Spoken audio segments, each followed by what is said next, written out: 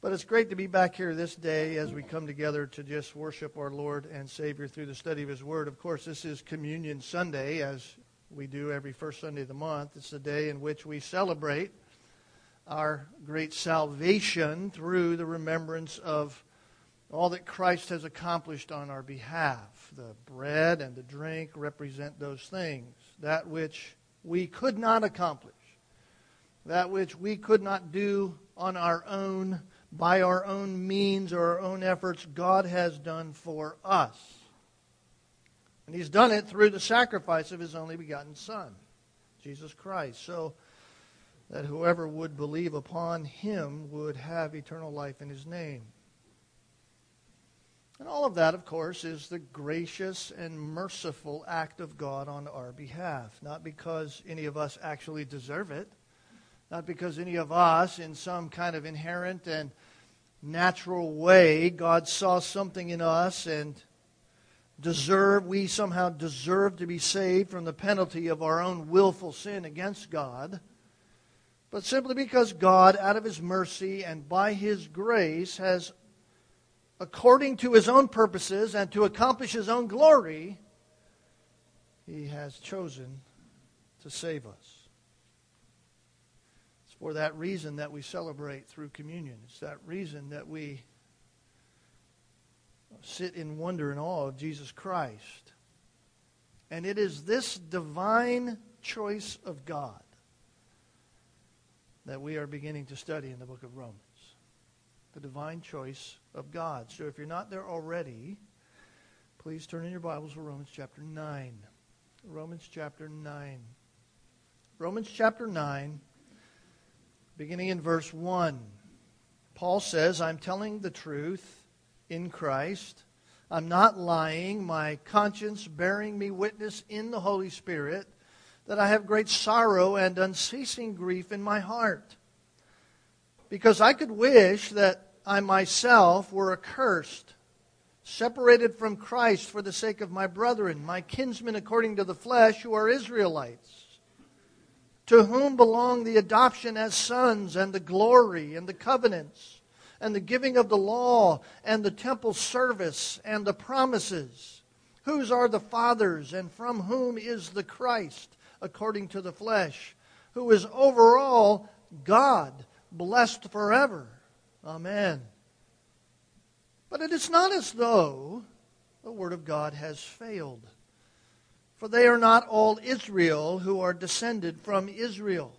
Neither are they all children, because they are Abraham's descendants.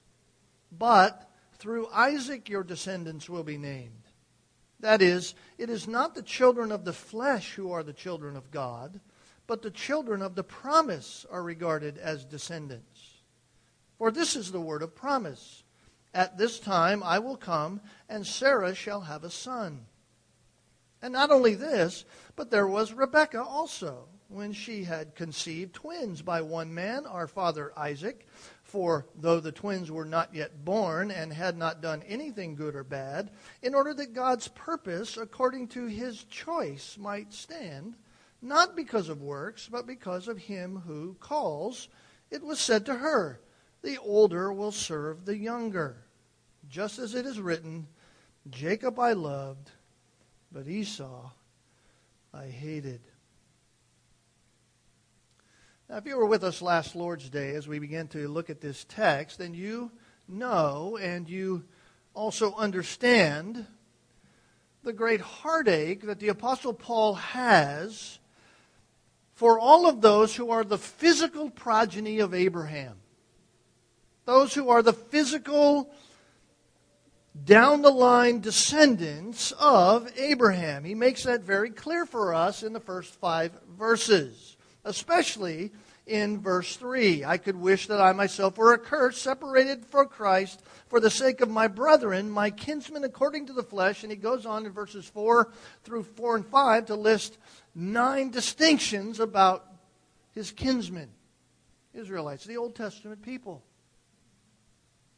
But sadly, Paul had to make attempts to defend himself on that matter, because there were those, especially those of his own heritage, Jewish people at the time, who were accusing Paul of actually being anti-Jew. Paul being a Jew, and they're accusing him in really a sense of being anti-Jew, anti-Semitic. Why? Because Paul is preaching to an un-Jewish people of the world. He's telling the un-Jewish people the gospel of Jesus Christ. Paul is teaching that salvation is by faith alone and not by works of any kind. He's teaching that heritage or growing up in a Christian home or being part of a family means nothing before God when it comes to salvation. And some were saying that Paul had turned his back on his own people. He turned his back on the Jews. And even more importantly, they were saying that he had forgotten the Old Testament and what God had promised Israel altogether. But as we learned last Lord's Day, as we were looking at verses 1 to 5, that was the farthest thing from the truth.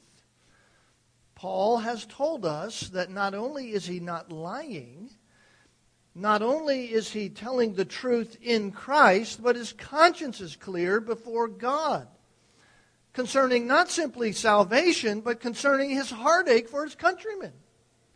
Paul's saying, listen, truth is important. Not lying is very important, but what is most important is a conscience, a clear conscience before God. I stand before God as if God was right here in the room with us, that I have a heartache for the people who do not know Jesus Christ. Of course, we learned that that ought to be our heart as well. Paul is saying there's no greater desire on my heart than each and every person who has ever lived be saved, but especially my own countrymen. But Paul knows that that can never happen. Why? Because of the fall. Because of the fall and because of the purposes of God. And we've seen this in our study of Romans already. Each and every person is born in Adam. We were in Adam when Adam rejected God, and therefore all men have rejected God. And so, without God, according to his own purposes and by his own pleasure and for his own glory, without God being merciful and full of grace, choosing to save any person, if God had not done all of that, no person would ever be saved. And that, beloved, is a very important truth for us to have in our minds as we begin our study of these 3 chapters. Because if we hedge in any way on the doctrine of total depravity, if we in some way attribute to man even the smallest ability by his own nature to seek for God, if there is some way in man, some micro part of him that is good, then he is not totally depraved as the Bible teaches. And if he is not totally depraved, then he is able to save himself.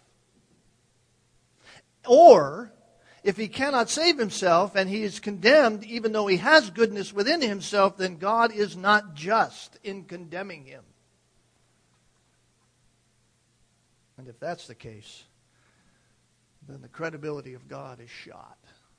God has no credibility at all if that is the case, because God has spoken otherwise, and because the choice of God to save would then be a false doctrine. You say, now why do you say all of that? Because at the center of these chapters is the doctrine of God's sovereign choice. Right at the center of chapters 9, 10, 11 is that doctrine. The doctrine of God's sovereign choice, or the doctrine of election. And the doctrine of God's sovereign choice to save some is a very difficult doctrine. It's not difficult for us to understand that God made choices. That's not difficult for us to understand. What's difficult is for our fallen hearts to accept that. That's what's difficult. And so as we study these chapters, we're going to want all of our questions answered. We're going to want all of the loose ends in our mind concerning the doctrine of election and man's responsibility and all of those things, all those loose ends in our understanding to be tied up really neatly. And what we are going to find out is this truth, that not all of your questions are going to be answered. And you're going to find out that not all of the loose ends that you have in your mind in reference to these doctrines and the apparent loose ends that you seem to have, not all of them are going to be tucked away so neatly. And what you're going to realize is that's exactly where God wants you. Why? Because right there you're going to be at what I call the wall of worship. The wall of worship. You say, what is that? The wall of worship is the place where we come and clearly see both the severity and the kindness of God. Just like the Apostle Paul says in chapter 11 and verse 22. Chapter 11, verse 22, behold the kindness and the severity of God. To those who fell, severity, but to you, God's kindness. That's the wall of worship. That's the wall of worship. And we must worship God at that place. In other words, we must never doubt God's purposes simply because we do not fully comprehend the ways and the mind of God. Let me say that again. You must never get to the place where you doubt God and His purposes simply because in your humanity you do not fully understand the ways and purposes of God. And so when we come to that wall, when we come to that place where our minds, where our questions are not answered, where our loose ends in our understanding don't seem to fit together so neatly like we like it, we need to simply go there and worship God. It's interesting that at the end of chapter 11, this is exactly what we see Paul doing. Notice what he says in verse 33. Oh, the depth of the riches, both of the wisdom and knowledge of God. How unsearchable are His judgments, how unfathomable His ways. Paul anticipates that we are going to have a whole host of questions that are unanswered and a whole host of loose ends that are untied neatly together. And he takes us right to the wall of worship. And he says, at that place, you worship the reality of who God is. And so I say all that at the beginning, beloved, because as we look at these truths over the next several weeks, go to the place of worship in your mind. When your own mind is stretched, when your own heart is challenged about God's sovereign choice in salvation, and when you sit there and you wonder, why me? If that's the reality, why me? And you don't get the answer, go to the place of worship. When you're confronted with your own human limitations, your own understanding, go to the place of worship and worship God for who He is. It's so important because for Paul and for us, the integrity of God is on the line. This is what Paul is arguing for. He's arguing for the integrity of God. The justification of God's dealing with all men. The integrity of God is on the line if we do not think like that. Why? Because if God said one thing, if the promises given to Israel in the Old Testament that he made and said these are eternal promises, if God said these things and they are not true, then God has no integrity. If God has no integrity in what He has said to Israel, then God has no integrity in what He said to us who believe right now. And so this is exactly where we begin in verse 6 of chapter 9. You notice that the question is raised. The very question Paul anticipates is on the minds and hearts of all people who hear this, who hear the gospel, who hear that it's not according to works, who hear you cannot earn your salvation, who hear you must believe in Jesus Christ by faith, who hear faith is a gift, who it's granted to you on the mercy of God. Here is the question. But it is not as though the word of God has failed, has it? I mean, this is the anticipatory question from the Jews. All right, Paul, you've forgotten about the Old Testament. It's not as though the Word of God has failed.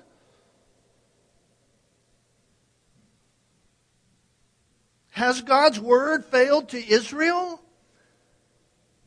And implicationally, has God's Word failed to us? And to be clear on the answer, we have to deal with the Old Testament promises to Israel.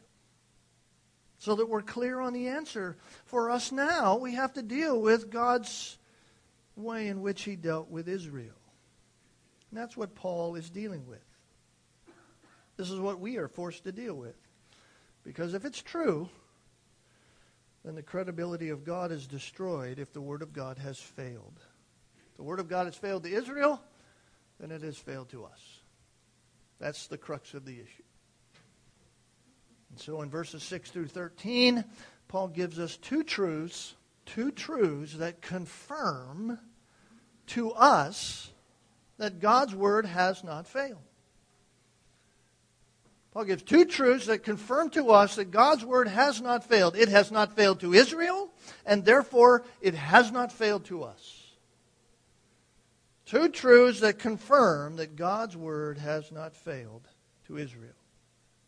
And I'll just list them for you, and then we'll talk about them. Here they are. Here's the two truths that confirm that God's Word has not failed. Number one, the people of God are not who you may think. Paul is saying to the Jews, the people of God are not who you may think. That's the first truth that confirms it, and we'll look at it. And then the second truth is that God's choice is what matters. God's choice is what matters. So the first truth, the people of God are not who you may think. And the second truth, the choice of God is what matters. So let's begin to look at these a bit closer. You notice that Paul says in verse 6, it is not as though the Word of God has failed. That's the premise. That's the overarching question. For they are not all Israel who are from Israel. When I read the text originally, I read the word descended there because it's in italics in the New American Standard. It's not the word, it's not in the original language. They put it there for clarity of thought. The reality is that's what he's talking about. Those who come down from Israel, who are descendants of Israel. For they are not all Israel who are from Israel. Now that's the key phrase in this entire section. That's the key phrase in this entire section. Not all Israel are from Israel. And that is simply to say, the children of God are not who you may think. That's what Paul's saying to his brethren according to the flesh, who are Israelites, verse 4. Not all of you who think that you're children of God are children of God. That's a pretty striking statement. It's a pretty striking statement. In other words, Paul is telling us the true meaning of the term Israel. It's not what many Jews and others believe it to be. In fact, it has a double meaning. It has a double meaning when you think of it in Scripture, when you look at it in Scripture. And that is simply to say that God's Word has not failed Israel. The purposes of God have, the purposes of God are, and the purposes of God will accomplish all that He has set for them to accomplish for Israel. But not all who are physical Israel are spiritual Israel. In other words, all of the covenants, all of the promises, all of the declared purposes of God have not failed to accomplish what they have set out to accomplish, and they will continue to accomplish what they've set out to accomplish until Christ returns, until the millennial kingdom, until the end of the millennial kingdom, until the new heaven and new earth. God is not turning His back on anything He's ever said. reminded all that God is accomplishing. But simply because some are physical Jews and they have rejected God's Messiah doesn't mean God's word has failed. Because not all physical Israel is spiritual Israel. That's what we must first understand when we come to this text. Physical lineage is not what makes a person a child of the promise. Physical lineage is not what makes someone a child of the promise. It's what we tell folks in our church. It's what we tell kids who grew up in Christian homes. It's what we tell people. It doesn't matter who your parents are. It doesn't matter if your father, grandfather, great-grandfather was Charles Spurgeon himself or some other great preacher down throughout the ages. It doesn't matter if you go all the way back and you are the child directly of Abraham. None of that ties you to the promise. Simply because you're physical lineage. This is what Paul is attempting to get across. You notice what he says in verse 7. Neither are they all children because they are Abraham's descendants. But through Isaac your descendants will be named. And so right here, we are thrust back to the Old Testament. And Paul in verses 6 through 13 gives us 4 Old Testament quotes. And in this section, he begins with Genesis 21 and verse 12. And we are reminded in that one text of the promise made to Abraham concerning the blessing that God would bring to him through Isaac. And I want us to go back to Genesis 21 just for a moment. I want to just show us this. This is the promise of God to Abraham. Beginning in verse 1, then the Lord took note of Sarah, and as he had said, and the Lord did for Sarah as he had promised. So Sarah conceived and bore a son to Abraham in his old age at the appointed time of which God had spoken to him. And Abraham called the name of his son who was born to him, whom Sarah bore to him. That's an interesting phraseology because, as we'll see later, Abraham had a previous son who was born to him. Then Abraham circumcised his son Isaac when he was 8 days old, and as God had commanded him. Now Abraham was 100 years old when his son Isaac was born to him. And Sarah said, God has made laughter for me. Everyone who hears will laugh with me. And she said, who would have said to Abraham that Sarah would nurse children, and yet I have borne a son in this old age? And the child grew and was weaned. Abraham made him great feast on the day of Isaac was weaned. Now Sarah saw Hagar, the Egyptian, whom she had borne to Abraham, mocking. Right? She had given Hagar to Abraham prior to, and Hagar had bore a son, Ishmael, and now she's mocking Sarah. And therefore she says to Abraham, get rid of this lady, drive her out along with her son, so that my son can be the heir. And the matter distressed Abraham greatly because of his son. But God said to Abraham, do not be distressed because of the lad and your maid. Do not be distressed because of Ishmael and Hagar. Whatever Sarah tells you, listen to her. For through Isaac your descendants shall be named. So Paul is hearkening back to that text in Romans chapter 9. And he's saying, listen, my Jewish brethren, according to the flesh, not all Israel is Israel. Not everybody who is born of Abraham, who are children of Abraham, are Israel. And I'll prove it to you because Abraham had a son before Isaac. And all of those who were Ishmaelites were not children of the promise. And this is the reality that Paul is having them realize. And so right here in Genesis chapter 21, all at the beginning, God had shown that those who were to be named his did not come about by physical lineage. Because if that was the case, then all of those who were born of Ishmael, who followed in Ishmael's lines, would be, quote unquote, Israelites in the sense of children of the promise as well. But it's clear from Genesis 21 especially, and from Romans chapter 9, that it is according to God's choice. It is according to God's sovereign elective choice.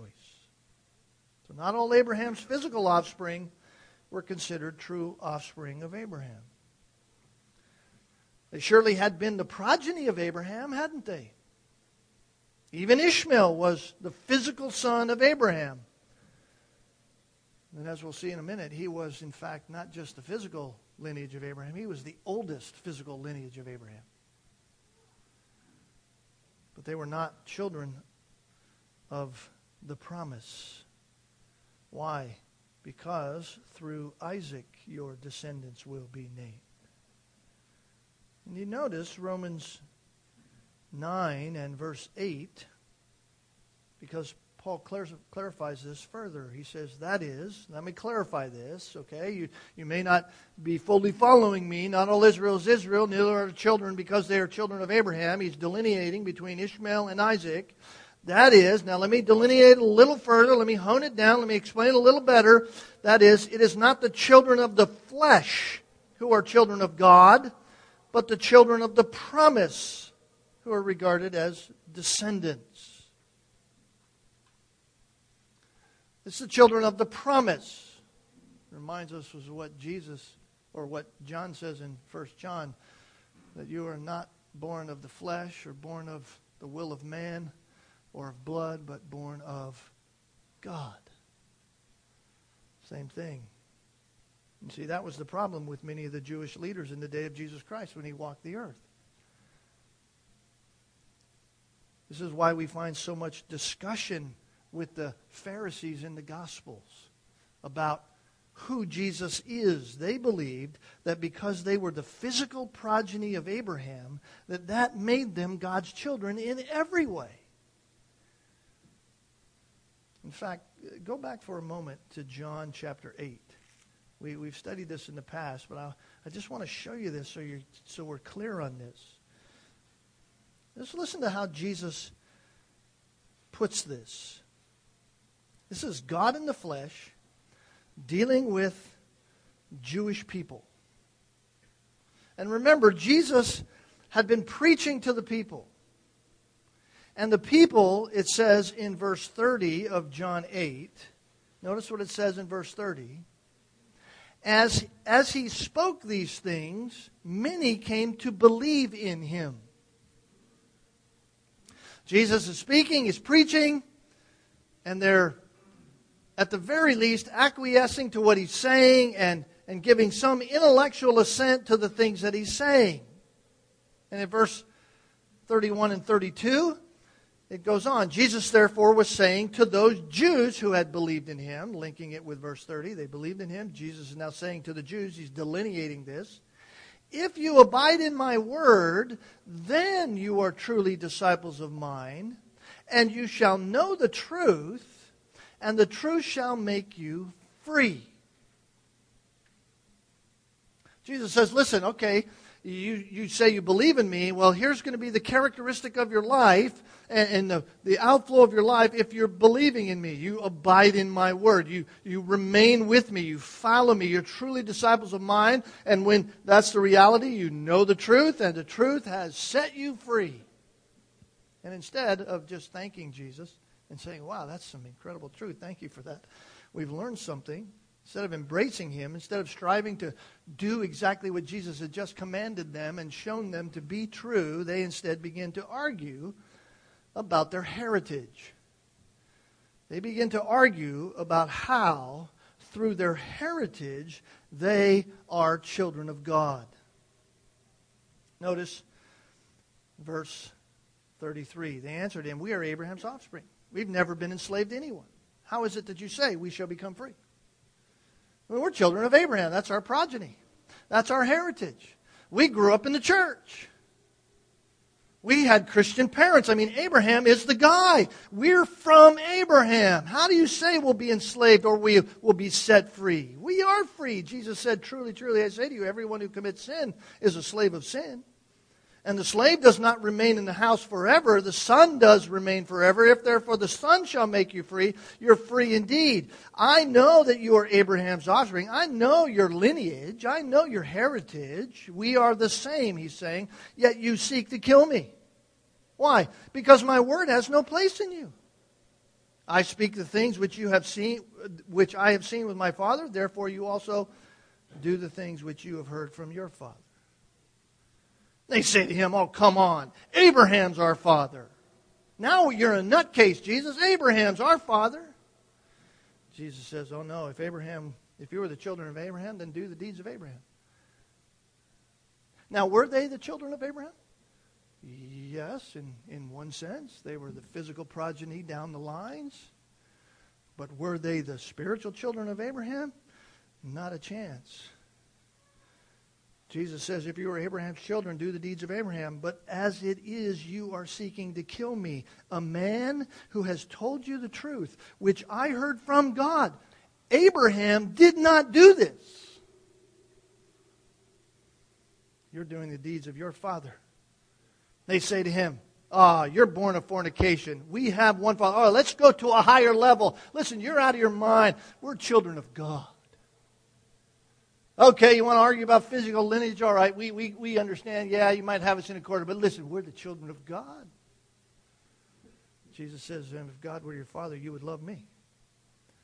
Why? Because I proceed forth and come from God. For I have not even come on my own initiative. He sent me. Why don't you understand what I'm saying? It's because you cannot hear my word. You notice that? You notice he doesn't say it's because you refuse to embrace what I've told you. He doesn't say that. He says you can't hear it. You know what he's saying? You're deaf as a doorknob. Spiritually, you can hear nothing.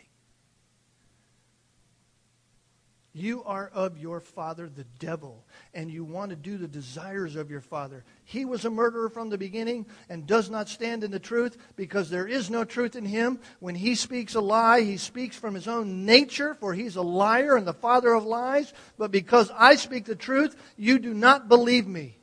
You see, they're in the land of darkness. He's in the land of light.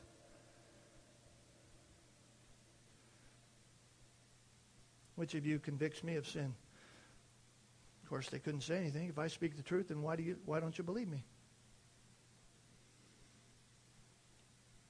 The only thing they had to say to Jesus after that is, you have a demon. You have a demon. You see, all of that is just another way of what Paul is saying in Romans 9. Not all Israel is Israel. Not all Israel is Israel. They were assuming that just being in the physical lineage of Abraham, that saved them, that made them God's people. They thought that there was no need to believe in Jesus Christ. They were already God's children. Paul says, no. Not all Israel is Israel. Why? Because not every child is a child of the promise. Not every child is a child of the promise. And so Paul quotes a second time from the Old Testament in Romans chapter 9. Go there again. Notice what he says. This time, not from Genesis 21, this time from Genesis 18. He even goes farther back. Notice what verse 9 says. For this is the word of promise. At this time I will come, and Sarah shall have a son. Sarah wanted a son. God had given the promise to Abraham, told him through Sarah he would bear a son. Some time went on. They were waiting for the promise to happen. Sarah was barren. She didn't have a son. And so Sarah, by her own initiative, according to her own fleshly desire, takes it upon herself to attempt to fulfill the promise of God to Abraham through another means. To give him a son. And she does it through Hagar. And to Hagar is born Ishmael, Abraham's firstborn son. The one to which, according to all customs in the ancient history and according to the Jewish customs, would be the heir. The oldest son was the heir, the family heir. He received all that was to go to the family. Sarah tried to do it through Hagar. But that was not God's purpose. That was not God's plan. That's the easy way. It was not God's predestined choice. God had promised to Sarah, to Abraham, that Sarah would have a son. Not Hagar, not through some other means. And that's exactly what happened. The miracle of a son being born to a woman unable to have a child physically. That's what happened. Sarah was way beyond childbearing years. Abraham was in his 90s. Sarah was an octogenarian herself. And therefore, even though all of the blessings of the family would normally pass to the eldest son, that was not God's plan. And in God's perfect plan and purposes and time, God allowed Sarah, by the miracle of his own hand, to bear a son. The child of the promise. Therefore, not all physical Israel is spiritual Israel. You see, God's word has not failed. It has not failed because the people of God are not who we may think. We cannot tie our salvation to our own heritage. We cannot tie salvation to our progeny or how we grew up. It's according to God's choice. And that's really the second thing. God has not failed Israel because it's the choice of God that matters. The choice of God that matters. And this is where Paul delineates even further the reality that not all Israel is Israel in verses 10 through 13. And not only this, he says. Now he moves a little closer in history. There was Rebekah. And when she conceived twins by one man, who was that one man? Our father Isaac, through whom the promise would come. Now you got a problem. Isaac has relations with his wife, and his wife conceives twins. It's through Isaac that the promise would come. Oh my goodness, now we got twins. Okay, so it must be both of them. No. For though the twins were not yet born,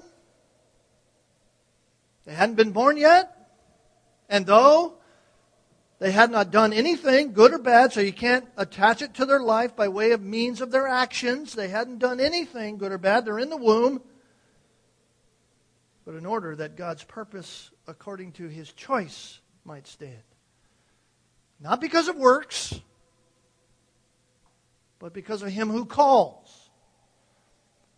Not because of man, but because of God. It was said to her, the older will serve the younger. God flips everything on its head again.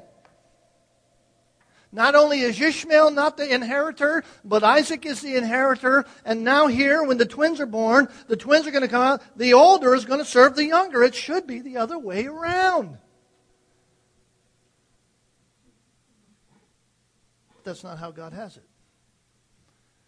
And so having said that spiritual childhood is not by physical lineage, now we even get more clarification concerning the purpose and promise of God by means of his choosing.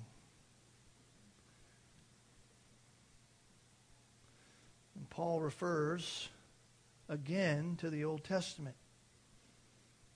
This time he refers to Genesis 25. In verse 12, the older will serve the younger. And so right here in verse 11 and 12 of chapter 9, we get exactly what happened in Genesis chapter 25.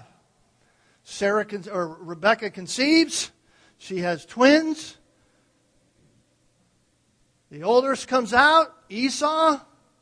Jacob is holding his heel. And yet Jacob is the chosen one. And so it's clear. God's choice is what matters. Because they hadn't done anything. There was neither good or bad. You can't attribute to their life anything by which God may see in their life and say, oh, that one's a little better. I think there's a little more savability in that one. I think that one's a little bit more righteous than the other. Because if you look at the history of even Jacob and Esau, Jacob was a pretty conniving little guy. He stole his brother's birthright. So right here, God's choice is what matters. So just as physical Israel is not necessarily spiritual Israel, so it is with all men.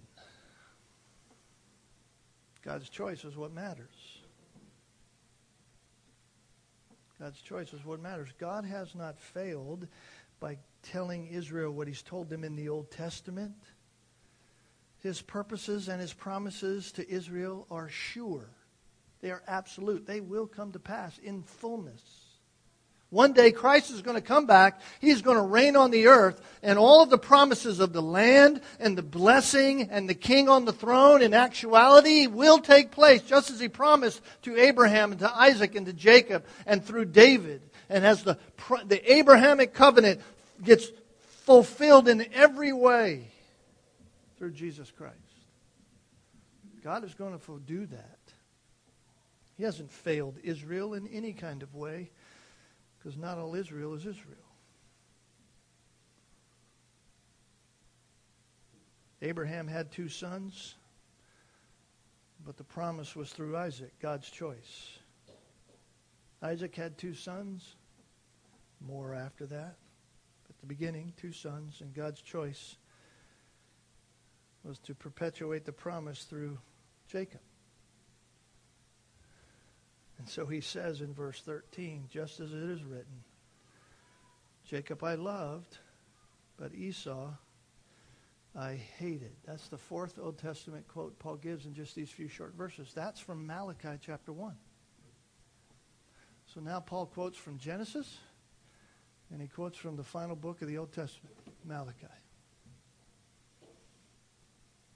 Paul wants them to know that God has not failed them. Malachi's day, the physical nation of Israel was doubting whether God loved them. That's the issue with Malachi. That's why he's prophesying what he does. Because the nation of Israel is saying, God doesn't love us. He must not love us. Look at the trouble we have. Surely God doesn't love us. And Malachi says, no. In Malachi chapter 1, verse 2 and 3, here's what it says. The Lord says, I have loved you. Yet you say, how have you loved us? God says, was not Esau Jacob's brother, declares the Lord? A funny way to say it, isn't it? Was not Esau Jacob's brother, yet I have loved Jacob? I love Jacob. What are you talking about? I haven't loved you. I've loved Jacob. I've hated Esau. I've made his mountains a desolation and appointed his inheritance for the jackals of the wilderness. You say I haven't loved you? How can you say that? I love Jacob. And you know what he's really intending to imply there?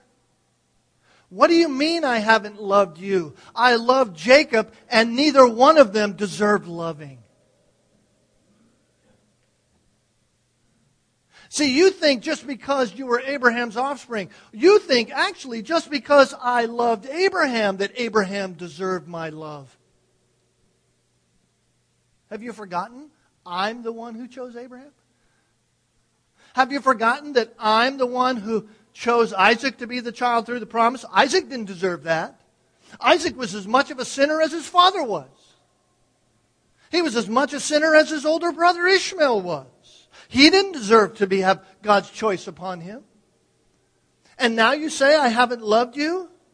What are you talking about? I loved Jacob. He didn't deserve it. He was as much a sinner as Esau. He was as much a sinner as the rest of the world was. Nobody deserves it. That's his point. Nobody Nobody deserves it. The only reason you're loved is because I loved you.